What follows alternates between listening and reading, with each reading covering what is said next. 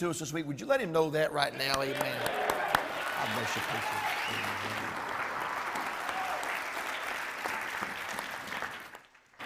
Amen. Well, it has been a great honor to be here this week. I've enjoyed every meeting. This youth choir has just been a blessing this week. All you folks that sing in the youth choir, you're just tremendous.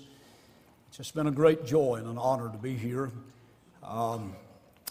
You can't ever say enough. You go in a meeting, first night you kind of dread it. You don't know the people. You're strange to the people. You don't know them. You get a little upset and tired. You know, you're a little nervous like. And then before the end of the week, you've made some new friends and you dread to leave. And that's kind of the way I feel tonight. I dread to leave. But I appreciate God's goodness on your church here, how good God's been to you. And you got a great church, great church, great pastor and wife, and just great work going on here for the Lord in this community. And oh, what a community it is. People everywhere. And I was telling my wife about it last night, about the numbers of houses and people. We live out in the country kind of, and she said, it reminds me what you're telling me. She said, it reminds me of that song, People Need the Lord. And surely if there's ever a generation of people that need the Lord, it's the generation we're living in. So thank you so much for being kind to me, for the food, the offering, the fellowship, getting to meet some of you personally. It's just been a great joy. And I was telling the pastor today, I've preached somewhere around 800 revivals in my life. And this has probably been, if not the easiest, one of the very easiest revivals I've ever had to discern what to preach. It's just been easy to discern it, and then it's been easy to deliver it. I've had great liberty to preach, and everybody keeps telling me, throw my watch away. I don't do it for you, I do it for me. My health is not what it used to be. And if I don't keep it down a little bit, I'll kill myself. And I've tried to preach. I remember the day that many years ago that I said, Lord, I want to be just nothing but a Bible preacher. That's all I want to be, just a Bible preacher. I'm not a great Bible preacher, but I want to preach the Bible. And, you give the best you can. That might not be the best, but I've tried to do my best this week. Kind of reminds me of the little boy and a bunch of kids sitting in a Sunday school class, and the teacher asked them, said, can anybody tell me where Solomon's temple is? The little boy said, it's on the side of his head, you dummy. And so, I'm not the smartest cookie. I'm not the smartest cookie in the world about the Bible. You'll get that after a while. It's one of those delayed things. Solomon's temple's on the side of his head. And so, thank God for the grace of God, Brother Brad. Chad, good to see you tonight. And I promise you as we go our way, I give you my word, preacher, my prayers will be with you. Your dear wife and your dear family. And Brother Shiflett, the same is for you. Prayer has been an integral part of my life ever since God saved me. And I believe that's where things gets done. Let's all stand tonight. I want to go an entirely different direction. Most meetings I preach, I will somewhere preach to sinners in it, but it's not been that way all week. I'm not going that way tonight again, but last week, everybody's different. I've got my way about me. I try to just be me. I'm a little slower than most people, but last week, as I was preparing and thinking and studying and praying about this meeting, God burdened me with this message on Saturday. I told Pastor this morning, I thought it was Friday, but it's actually Saturday. And it's amazing that some turn of events and how that the Lord is even beforehand, before ever got here, God confirmed this in my heart. And I hope it's a help tonight. I really, really do. I preach to help people, and I want to be a help. I want you to turn to Psalm 27. I love the Psalms. I love the Psalms. Psalms are songs of stories true to life's sorrows. And they always instruct me, edify me, and exhort me, and encourage me when I read the Psalms. God used this psalm. I haven't preached this message in years. And God used this psalm many years ago at a very hard time in my life. And He helped me. And I believe there'll be something here for young and old alike. No matter what you're going through tonight, I think it'll be something here for you. Psalm 27, verse number 1. The Lord is my light and my salvation. Whom shall I fear? The Lord is the strength of my life. Of whom shall I be afraid? When the wicked, even mine enemies, and my foes came upon me to eat up my flesh, they stumbled and fell. Though an host should encamp against me, my heart shall not fear. Though war should rise against me, in this will I be confident. One thing have I desired of the Lord, that will I seek after, that I may dwell in the house of the Lord all the days of my life, to behold the beauty of the Lord and to inquire in His temple. For in the time of trouble He shall hide me in His pavilion. In the secret of His tabernacle shall He hide me. He shall set me up upon a rock. And now shall mine head be lifted up above mine enemies round about me. Therefore will I offer in His tabernacle sacrifices of joy. I will sing, yea, I will sing praises unto the Lord. Hear, O Lord, when I cry with my voice. Have mercy also upon me, and answer me. When Thou saidst, seek ye my face, my heart said unto Thee, Thy face, Lord, will I seek. Hide not Thy face far from me.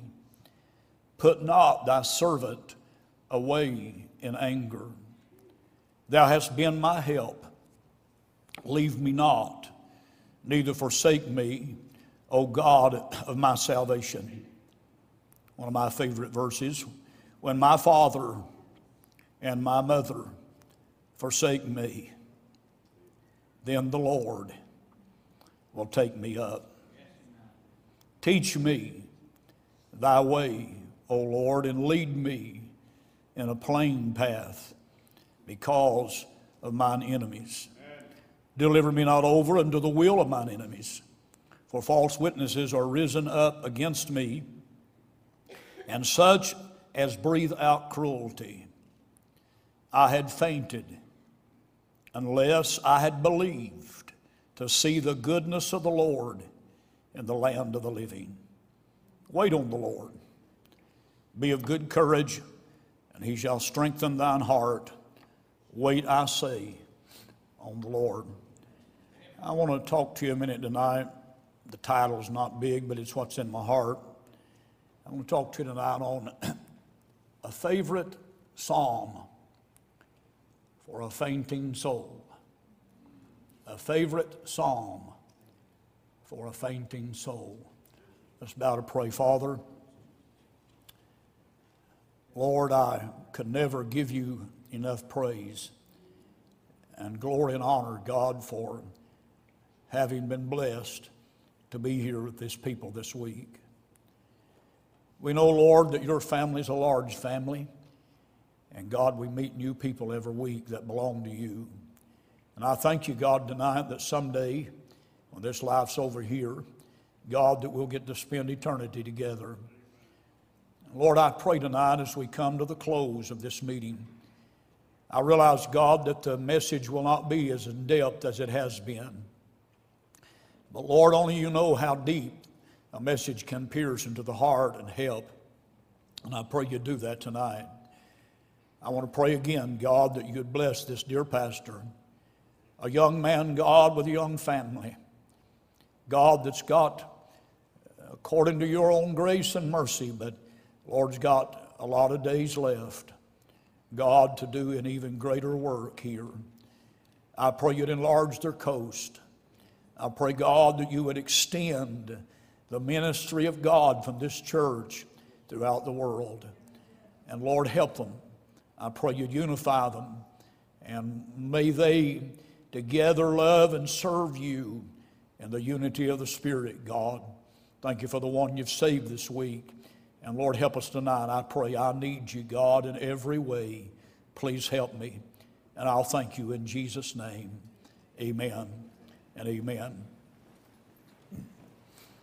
Let me state again, I want to preach on that subject or that thought. As I hope you've learned, I preach expositorily about it just about all the time. I love the Psalms. They're such a help to my heart. Not every psalm, the occasion of which caused that psalm to be written, is given. Some are. Several psalms are. Psalms 30 is, Psalm 34, Psalm 51, Psalm 52, Psalm 56, 57, so on and so on. The occasion, in other words, what was going on in the life of the psalmist when he penned the words to the psalm is given. If you could, obviously, sometimes if you could know what's going on in people's life, how many ever heard, let me just back up just a minute. How many ever heard that old song, "There's always a rainbow right after a storm"? Right. How many's ever heard that? Very few. Does anybody know how it was written? I was courting a girl in Tremont, Illinois, back in the early 80s, about 79 to 80, just before I met the woman I'm married to now. And she was a good girl, good family, had a loving church, great church. And there in Illinois, and there was a son, the pastor had a son and 4 daughters, and they sang together and done a great job singing together. One night coming home from work, the oldest daughter, it hadn't rained in several weeks or months even, and the oil had worked up off of the road where it rained that evening, and it was very slick. She came around a curve, hit a curve and fishtailed a little bit, hit a light pole, and killed her on the spot. She was pinned in the car.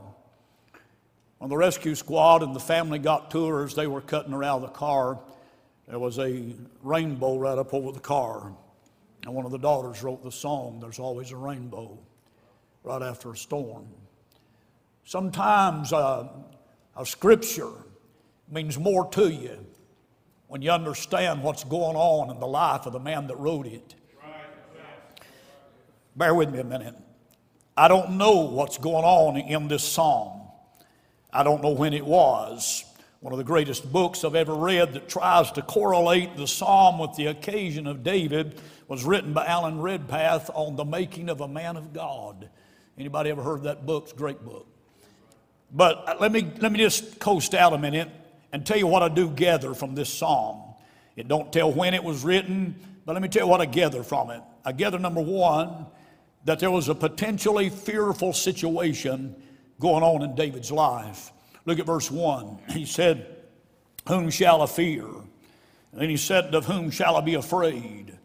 And then verse 3, he said, "Though an host should encamp against me, my heart shall not fear." Fear is an awful emotion that wells up in the heart of a man when he feels imminent danger is approaching him. And fear is something that can absolutely paralyze your life. I'm going to be very slow tonight. It can paralyze your life. If you've never had fear to grip your heart, I hope you never have. Back in 2000, I think it was 13 or 14, I was scheduled to be with you over in South Carolina. And I kept having throat issues. Finally, I went to the doctor, and I had a large polyp on the right vocal cord and a nodule on the left vocal cord. And the doctor said it's precancerous, and said if it does not go away, we will have to operate and take your vocal cords out, and you will never speak again. I'm telling you, fear gripped my heart. It gripped my heart, and I lived for days in fear. And I don't know the occasion here. Maybe it's Absalom, maybe it's Saul. But something has caused a situation that's causing fear in David's life. I gather something secondly here. Not only is there a potentially fearful situation, but I gather that there are powerful foes that surround him. He said in verse 2, when the wicked, even mine enemies and my foes. Verse 3 talks about war. In verse 6, he talks about his enemies. In verse 11 and 12, he talks about his enemies. And so there are powerful foes that have gathered around him that is trying to destroy him and causing fear through the work of the foes. Let me give you a third thing I gather from this, and I'm hurrying with it here. I was looking at it today, and I never caught this one till today. There is a perplexing future in his sight. A perplexing future in his sight. Look at verse 3. He said, though an host should encamp against me, my heart shall not fear. Though war should rise against me. In other words, here's what he's saying. I really don't know what's about to happen to me. I'm kind of unsure. He said this might be about ready to happen. I'm just uncertain as to what my future holds. I don't know what the future holds. He's uncertain. There's perplexity as he's facing his future. He said, I really don't know what I'm facing, and it's troubling me. There's a fourth thing I gathered just by introduction from this passage. In verse 13. There is a possibility of fainting in his soul. A possibility of fainting in his soul. I had fainted unless I had believed to see the goodness of the Lord in the land of the living. He's saying this situation that's causing fear, this thing that's I'm dealing with my foes, this thing that's causing a doubtful, uncertain future has the potential of causing my soul to faint. In other words, I feel like I'm out of breath. I don't have any energy. And if I don't get some help, I'm going to faint right where I'm at. Let me say this tonight, and I'll come to what I really want to say. There's only one thing that can help fainting. You know what that is? Oxygen. And spiritually, there's not but one thing that can help you when you feel faint. A breath of fresh air from heaven. A fresh breath from God is the only thing that can help you. Well, allow me a moment now. How does David handle this potentially fearful situation? These powerful foes that surround him, this perplexing future that's in his sight, and this possibility of fainting in his soul. How does David handle that? Let me ask you, how are you going to handle it? Now, I know that most of you, this is just preaching. But you can wake up very suddenly into a very different world. I could give you many illustrations, but time will not allow it. What are you going to do? I want to give you four things in this passage that I hope will help you. Number one, David's deliberations, let me back up. David's deliberations reflected confidence. David's deliberations reflected confidence. Notice what he said in verse 3. Though an host should encamp against me, my heart shall not fear. Though war should rise against me, in this will I be confident. His deliberations reflected confidence. In other words, he said, my faith is the only thing that's going to hold me in this day. He said, I've got confidence in something. Well, what's he confident of? He's confident of three things. Look at verse 1. He said, the Lord is my light. He's confident, number one, that God is his shining light. Amen. I hope you can get a hold of this tonight. Days look dark. Sometimes days look so very dark. You have no idea what's going on. But thank God, he said, I know this. God is not going to let things get so dark that I cannot give light and direction as to how you can go. God said, I'm going to be your light. David said, I've got confidence. I don't care how dark the day, God is my shining light. I want you to listen at me a minute. Listen at me closely. Sometimes in life, we want too much light. I'm very slow tonight. I'm not usually this slow, but it's okay. We want too much light. Many times, Brother Chad, I've headed home. So have you. So has Brother Stacy. Many of you here in other various ways. I've headed home on Friday night. Drive 200, 300 miles to get home 4, 5, 6 o'clock in the morning after a meeting. And every night time. If I had to have enough light to shine from here to the house, I'd never start the journey. But I don't need enough light to get from here to the house. All I need's enough to get through the next valley, round the next curve, and over the next hill. Just enough to get through the next valley, round the next curve, and over the next hill. And through the next valley, and round the next curve, and over the next hill. And after a while, I'll pull into 36311 Loves Mill Road. Amen. I do not know what tomorrow holds. I do not have enough light to tell us what tomorrow holds. But I know this, when I get to that point in my life, God is going to be enough light to get me where I'm going. His word is a lamp unto our feet and a light unto our path. He that followeth me shall not walk in darkness, but shall have the light of life. He's saying this, I'm confident. Listen to me tonight. I'm confident that God is going to be my shining light. He says something else. He said, I'm not only confident God's going to be my shining light, I'm confident God's going to be my salvation. Y'all helping me out there? That word salvation does not speak of getting saved. The word salvation here means deliverer. He's going to be my deliverer. And really in its root form it means rescue. It means that God's going to be there to rescue me. God's going to be there to deliver me. Look here now. It means literally to snatch out with power. To snatch out with power. Years ago, we were building a new house back in 1980. My wife and I first got married. We were building a house, and we dug a well. You folks know what digging a well is, don't you?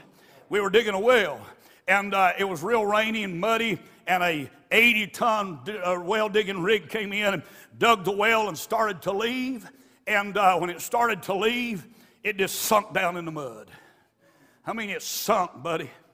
She's sitting there, and one guy said, you got to call down here near Knoxville, a place in Knoxville, Tennessee, and said, you got to call down there and get this guy to bring his tractor and trailer up here, his wrecker, to pull it out with. And I said, sir, it'll take a D9. That's a bulldozer, by the way. Amen. I said, it'll take a D9 to pull that thing out. He said, Big Red will pull it out. I said, Big Red won't get that out. It's stuck too bad. He said, you wait till Big Red gets here. Big Red just crawled and backed up to that thing. I said, sir, I won't pull that out of there. He said, preacher, get in there, stick it in dog, and just clutch it. Big Red stood up about 4 feet and pulled her out of there. He rescued it. He delivered it. There'll be many times in your Christian life you'll be so stuck in the mud you cannot get out. But the Holy Ghost will back up to you and hook up to you. Amen. And thank God He'll be your deliverer. He'll save you out of the mess that you're in. Thank God. David said, He'll be my salvation. Hallelujah. But he said not only he'll be my salvation and he'll be my shining light, he said he'll be my strength. Amen. I'm having time wish you was. Some of y'all look like you're about to go to sleep. He'll be my strength. He'll strengthen me. Paul said that the first, no man stood with me. Amen. But all men forsook me. Amen. But the Lord stood by me, and he strengthened me, and he delivered me from the mouth of the lion. And yea, he will deliver me out of every evil work. Thank God he'll be our strength. Don't expect me to explain it to you, but he can do it. Amen. He can strengthen you. I don't understand it. I can't explain it. But I know, bless God, he can do it. I've been in churches where I was as backslid as I could be. Don't tell me you never been one of them. Well, that didn't fly over real well.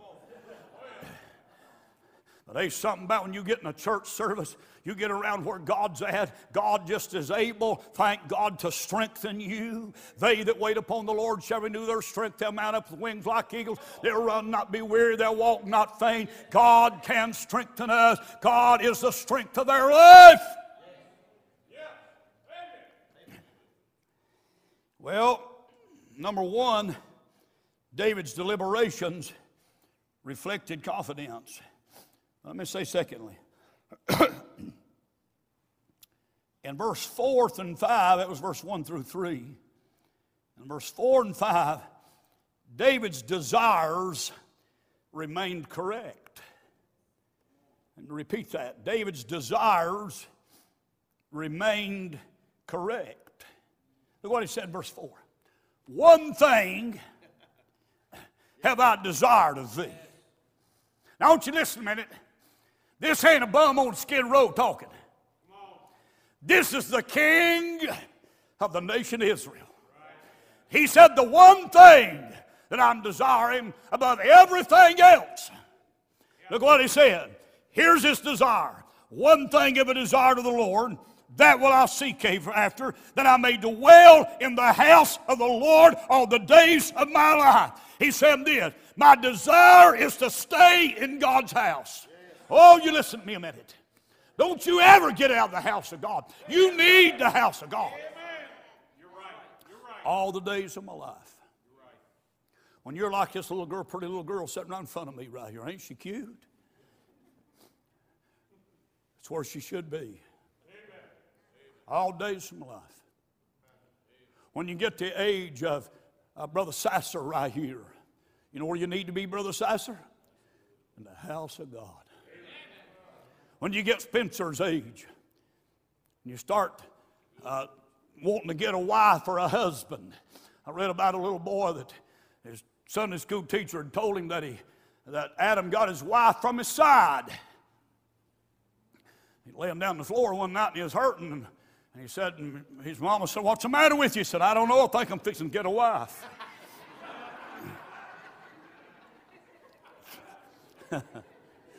Amen.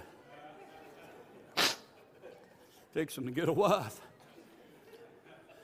But when you're a teenager, you ought to desire to stay in the house of God. When you get married, stay in the house of God.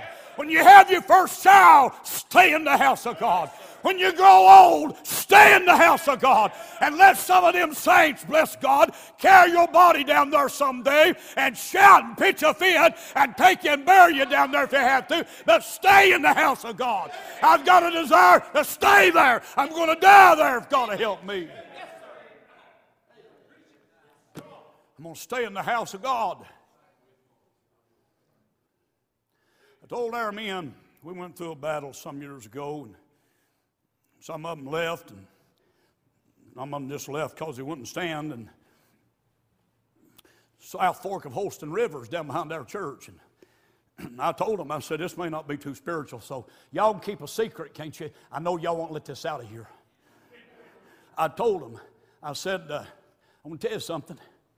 If we can't do nothing else, a bunch of us men will go down there at the riverbank, and we'll black one another's eyes, break one another's nose, and we'll come back up and start all over, but I ain't quitting. I ain't quitting. I made up my mind, buddy, when I got in 43 years ago, if God will help me. Amen. I said amen. If God will help me, bless the Lord, I'm going to stay in the house of God. It's still better than the world. I don't care what goes on. It's still better than being out under law on your way to hell, drinking liquor out of a glass. It's still better to be saved and be in the house of God. It's still better. Amen. Amen. He talked about the time, all the days of his life. He talked about the task that will I seek after. Don't you listen at me a minute.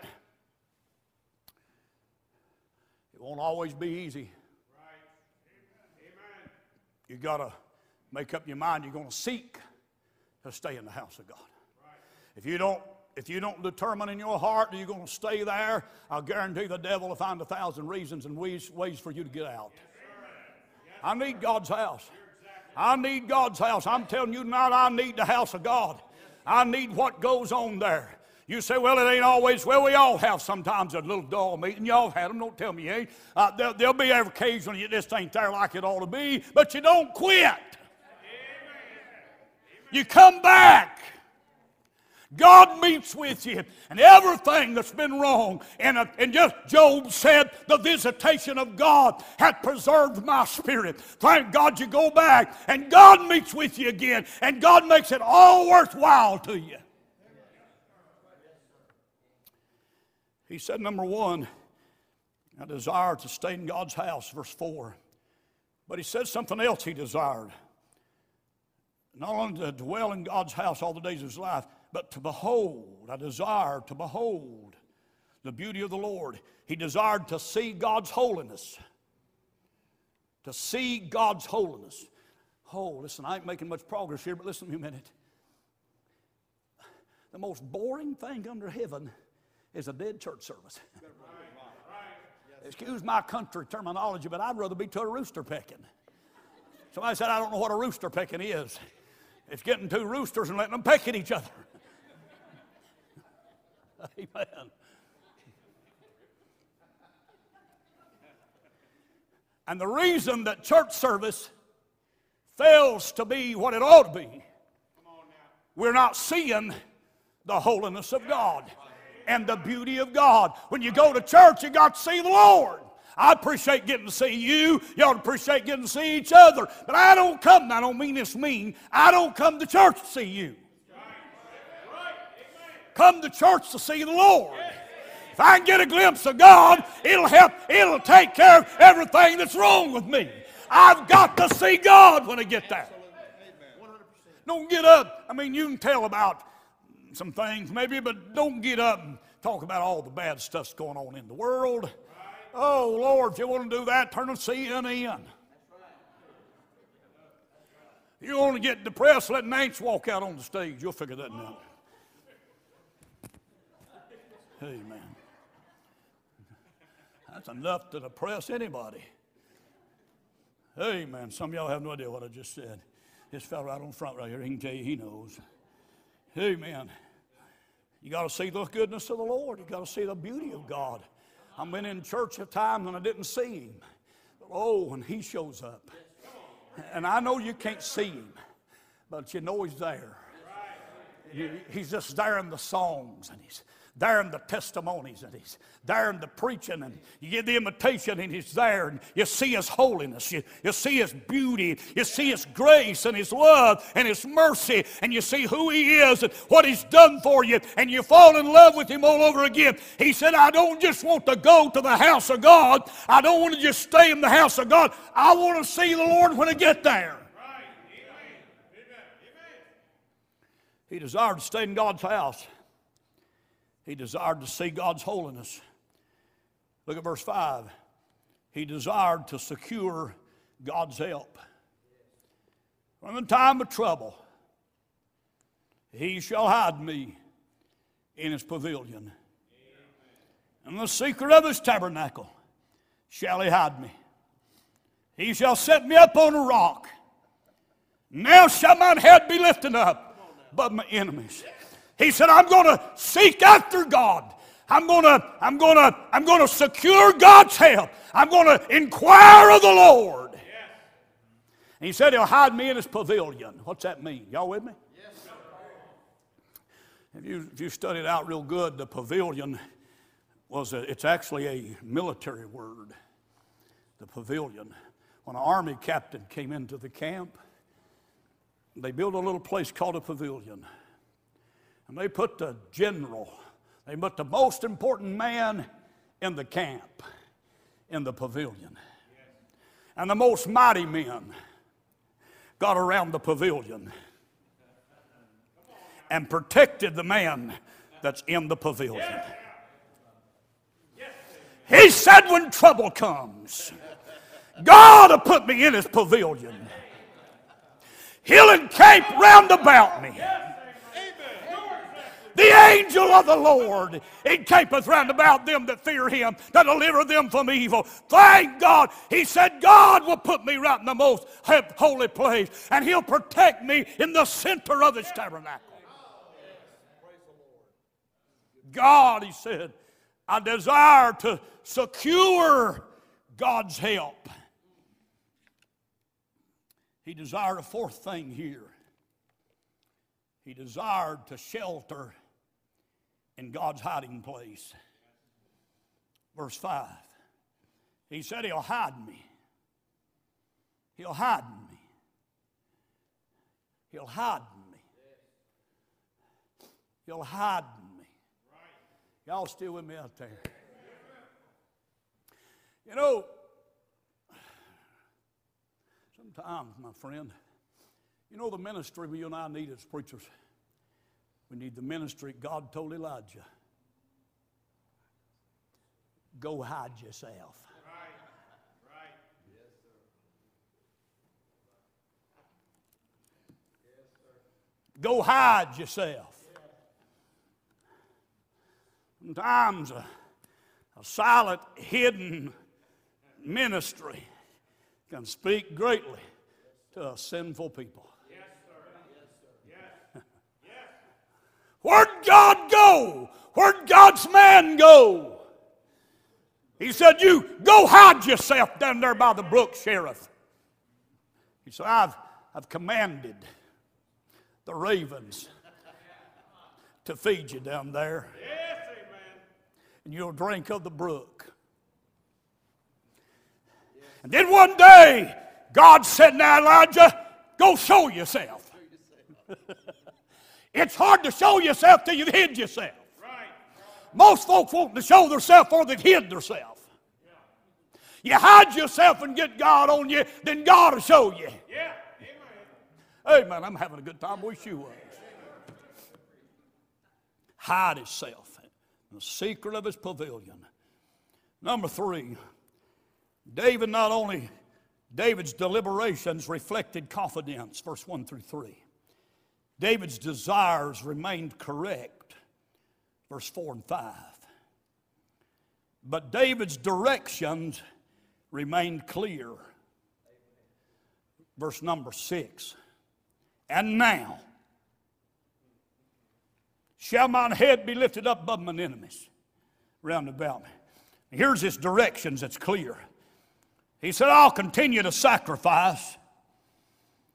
Therefore will I offer in his tabernacle sacrifices of joy.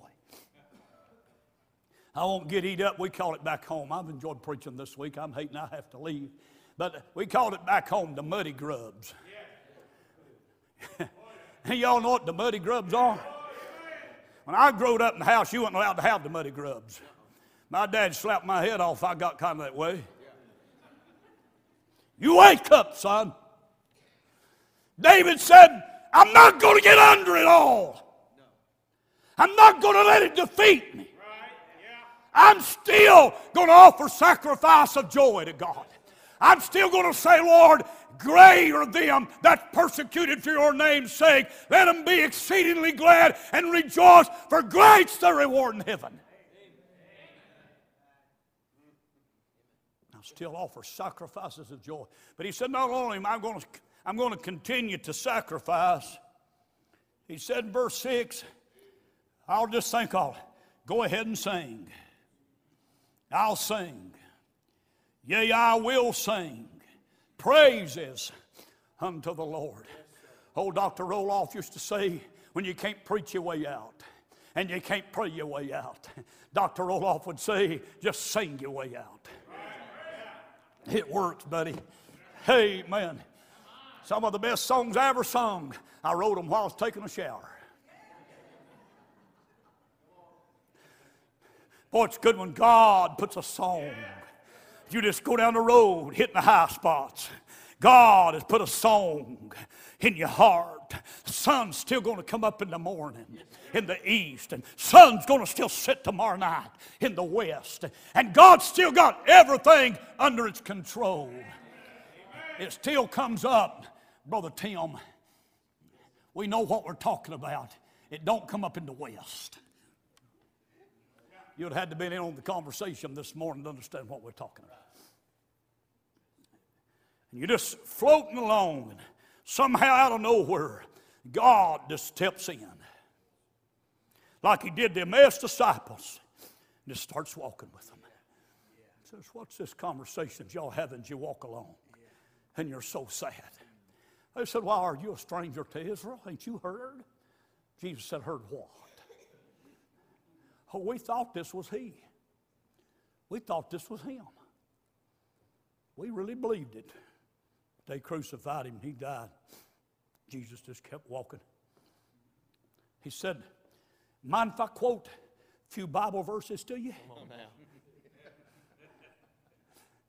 He began to expound concerning himself. There ain't one person in the world can talk about himself and you not get bored with it. I can't stand a bragger. But Jesus can brag about himself all day. And the more he brags about himself, the more you want him to brag on him. He started bragging on himself. They said, did not our hearts burn while he walked with us? Amen. And thank God helped them understand the scripture, and their song began to pick up. He said, I think I'll just go ahead and sing. Made up my mind years ago, I don't care how sad I get, I ain't going to let the devil see it if I can help it. I'm going to smile, make him think it's all right if I'm dying inside. No, he said, I think I'll just keep singing, and I think I'll keep sacrificing. That's the directions for my life. I think I'll just keep seeking God. Verse 8, when thou saidest, seek ye my face, my heart said unto thee, thy face, Lord, will I seek. I think I'll just keep seeking God. I think I'll just supplicate a little more. I think I'll just look at the face of God again. Y'all with me now? Listen at me. If you can only see God's face, in your trouble. I can't tell you this story perfectly, but I'll give you the best shot I've got at it. It's a true story, but I don't know exactly when it happened. I've lost the details in my mind on it. One of the Super Bowls in the early 70s. It's a true story. One of the Super Bowls in the early 70s. A team was losing, and they were on about the 2-3 yard line. And so far behind they couldn't kick and make it. They had to make a touchdown to win the ball game, or it's over. There was an old boy there, and the coach called him aside. He said, son, I want you, when this ball goes into play, he said, I want you to knock a hole in the defensive line that this guy can run through and make a touchdown. He said, let me tell you something, son. He said, if the game is lost, you lose it. And if the game is won, you win it. He said, I went out there, the worst tape I'd ever been in my life. He says, the most pressure I'd ever felt in my life. All I could hear the coach saying, if the game's lost, you lose it. If the game's lost, you lose it. If the game's lost, your fault, you lose it. He said, I dug in, and he said, when the ball went into play, he said, I knocked a hole in the defensive line big enough for a tractor and trailer to drive through. They handed the ball off. This old boy ran through, and they won the Super Bowl. And they picked that old boy up that carried the ball through and carried him off the field. And he said, there I stood, knowing who'd won the game. He said, it wasn't the guy that carried the ball across the line. He said, I was the guy that won the game, and I knowed it. He said, I was kind of crippling off the stage, feeling sorry for myself. And he said, I looked to the coach. And he said, I beheld the coach's face. And said, the coach said, that's my boy. And he said at that moment, it didn't make no difference where anybody else in the whole God's world understood it or not. The coach, the one that mattered, the one that made the difference, he knew. I'm telling you, buddy, when the game's over, it don't make no difference whether anybody else in the whole world knows or not. Thank God the one. Amen. Amen.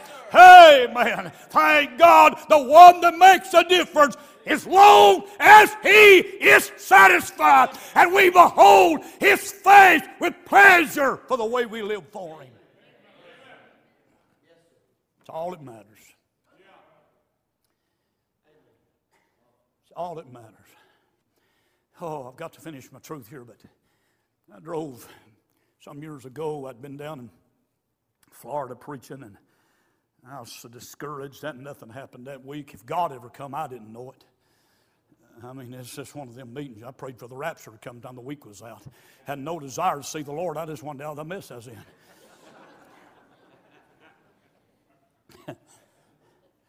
And time I drove half the night, crying, feeling sorry for myself. And oh, God, I've served you and drove this many miles, and it's been awful.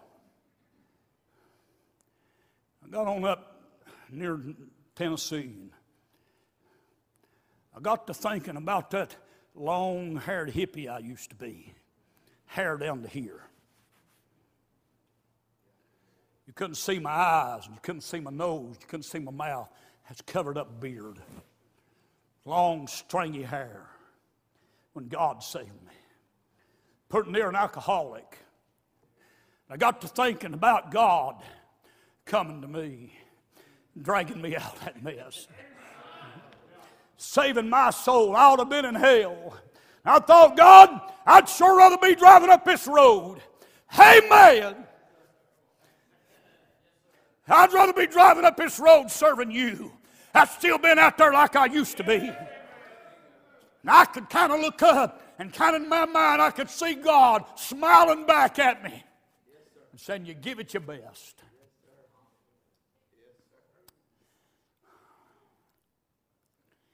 Number 4, and I'm done. David's deliberations reflected confidence. David's desires remained correct. David's directions remained clear. Verse 9 through 14.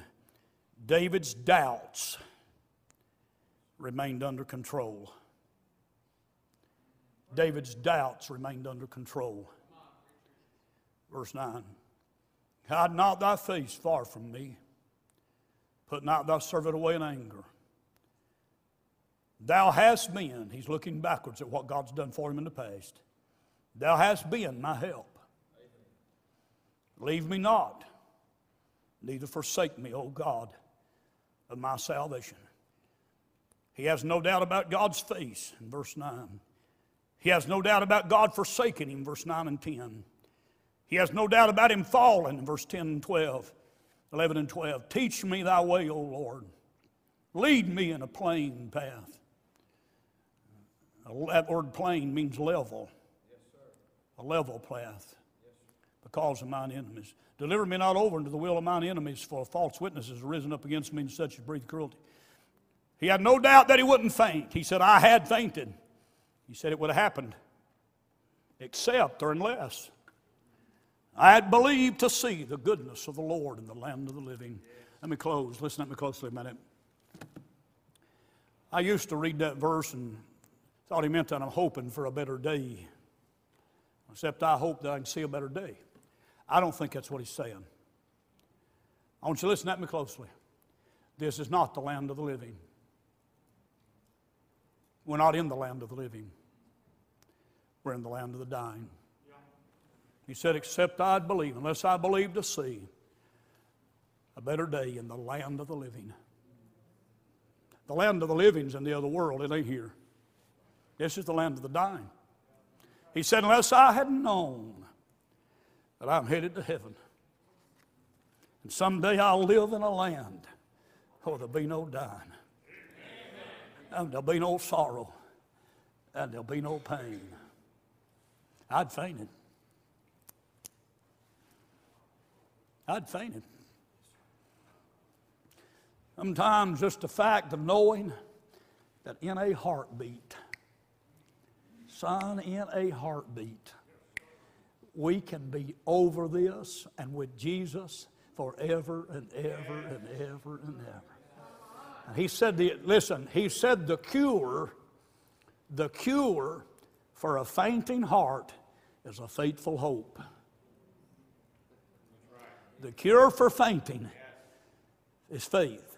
Listen at me closely. Faith and fainting live next door to each other. You choose which door you're going to walk through.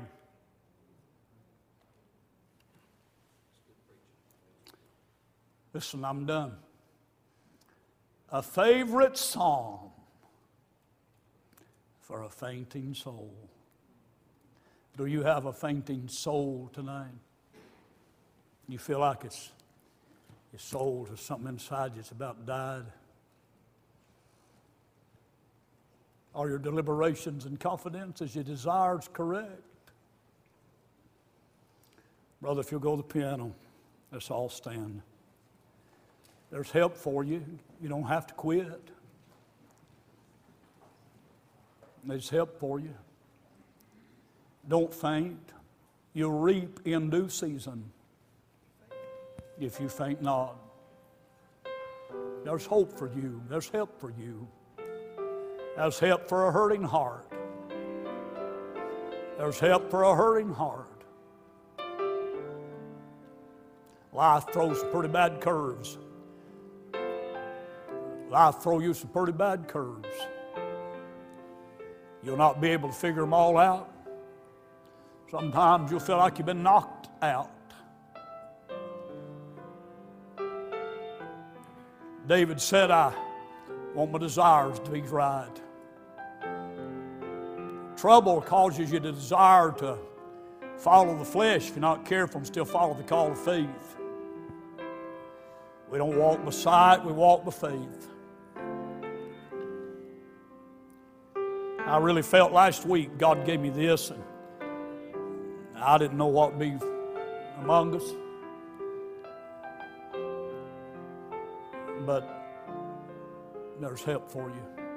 There's help for you. Please believe that. Brother Shiflett sang a while ago with his congregation, and I stood there and thought about it. I mean, really thought about the song. His eyes is on the sparrow. I thought, Lord, standing there, I thought, God, if you see the sparrow, and he said he did, you must see me standing here in this seat tonight trying to get ready to preach.